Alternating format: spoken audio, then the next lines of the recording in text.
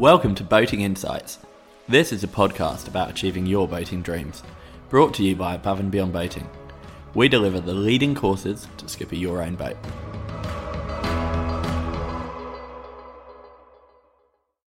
Hi, I'm Neil Driscoll, and today I'm going to be talking to you about some ideas to expand your comfort zone.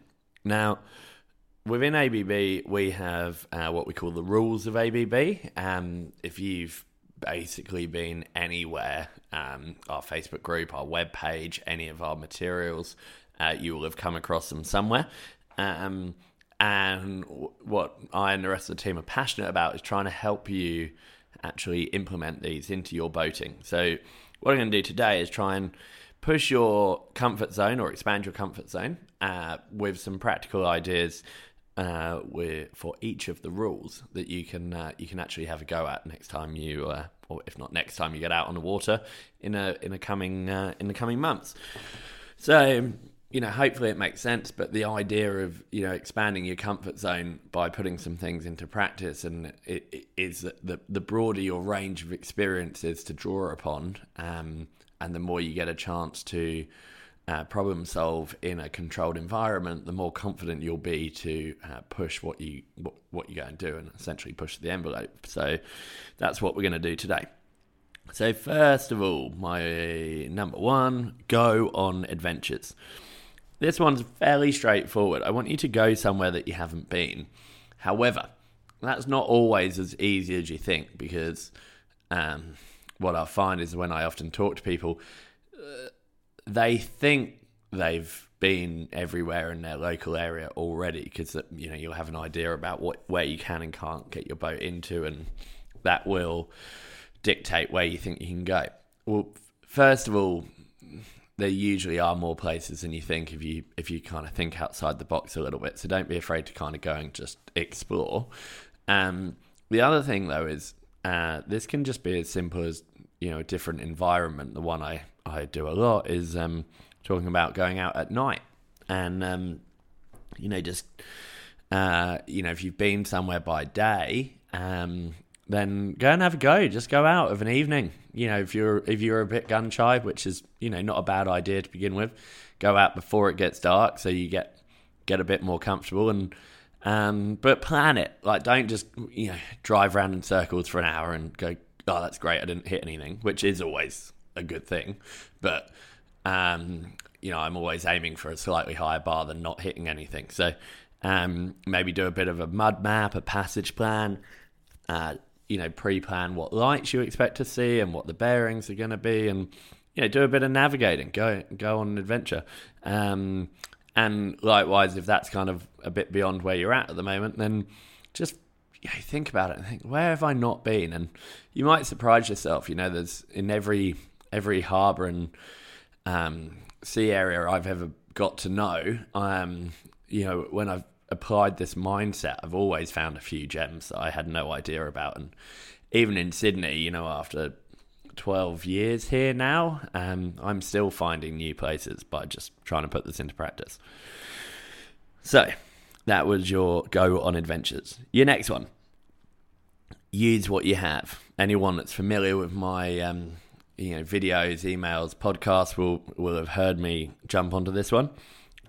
Here's my game. So what I would like you to do for a year, quite a long time, I know, but just go with me. For 1 year, pick one item a month on board that you've not used before. Now, I'm sure some of you will be going, perfect, that new bottle opener I got for Father's Day. I'll finally get a chance to get that one out. But and that might be, that might be it. Probably not for Dry July, but I'm more thinking, some of the gear on board you haven't used, or a feature on your chart plotter, or some element of safety equipment.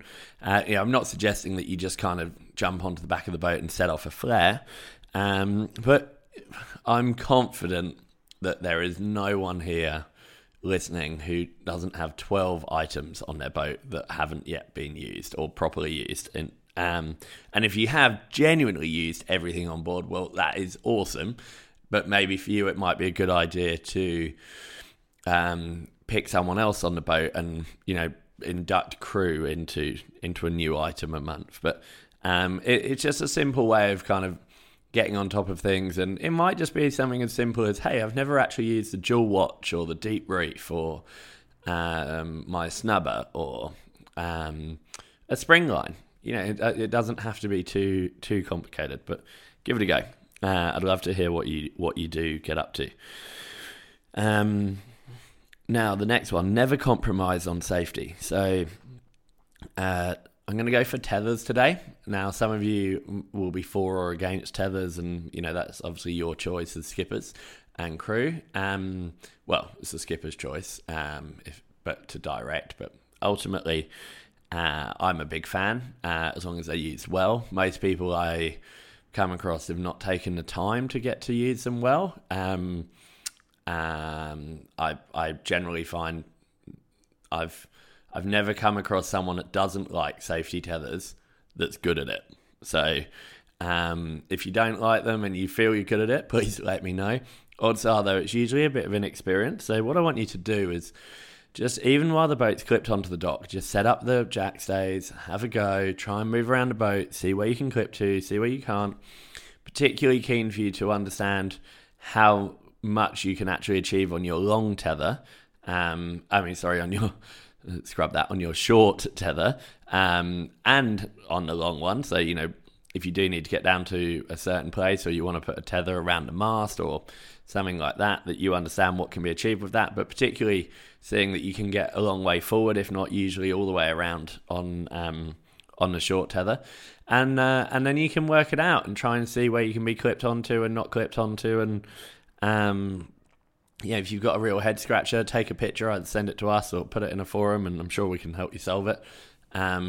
Often, if it is a head scratcher, you're just one or two strong points short of being totally well set up. But given everyone that we came across last year that had man overboard situations, either it was in a really simple twilight race where a crew member didn't realise the boat was going to tack or jibe, or I think we got to 5 reports from people putting their hand up in seminars we were talking at last year. 5 different scenarios where someone either went overboard or nearly went overboard, i.e. went flying and landed on something and just caught themselves while they were trying to get from down below to the cockpit or vice versa, and something going wrong with clipping on. So just figure it out, work out how you'd do it, work out how you'd run a line, and just do that one for me. So never compromise on safety, focus on your tethers. Thank you. Next, leave your comfort zone. So an interesting one, this, but I just want you to just push the envelope by 3 knots on what your standard comfortable wind will be. And it might be probably a good idea that you decrease how much sail you're putting up in that. But whatever the number is, where you're looking at the forecast and you think, okay, if I get that number, it's going to be a great day out. And if I get that, it's probably too windy. And just increase it by 3 knots and just have a go. So that's for leaving your comfort zone. The continually develop your skills rule is sail handling. So try and find something that you can start have a go at doing something under sail without your engine for your boat handling. So if you always motor onto a buoy, have a go at doing it under sail, or if depending how confident you are, maybe if there's an easy wharf, you might have a go at sailing alongside because you haven't done it for a long time or never before. If they seem a bit daunting, sail into an anchorage, find an easy space. But just it's the whole world gets a lot less daunting when you feel comfortable that you would be able to solve something if you needed to, using the sails and just getting to a venue. The next one is look after your boat and she'll look after you. How we suggest this one, and particularly useful, is your module 3 of our online skipper course. So the online skipper course really is designed to help you with all of these, but particularly this one. Pick an area of the boat that you're not usually comfortable, and that might be the engine, or it might be the sails, or might be you've never used the anchor. And I want you just to kind of go down the rabbit hole a little bit. So learn a bit more about that system, be it the water system, the electrics, the how the steering works. I'm not suggesting you take everything apart and put it all back together or anything that crazy, but just pick one area of the boat and just try and learn it. If you're not really sure where to start, either an actual lesson on board with us or the online course will be a really handy way for you to kind of get going on that. And then finally, this one is designed to apply to all previous, the keep it simple skipper. So I want you to all be better skippers and crew, and in order to do that,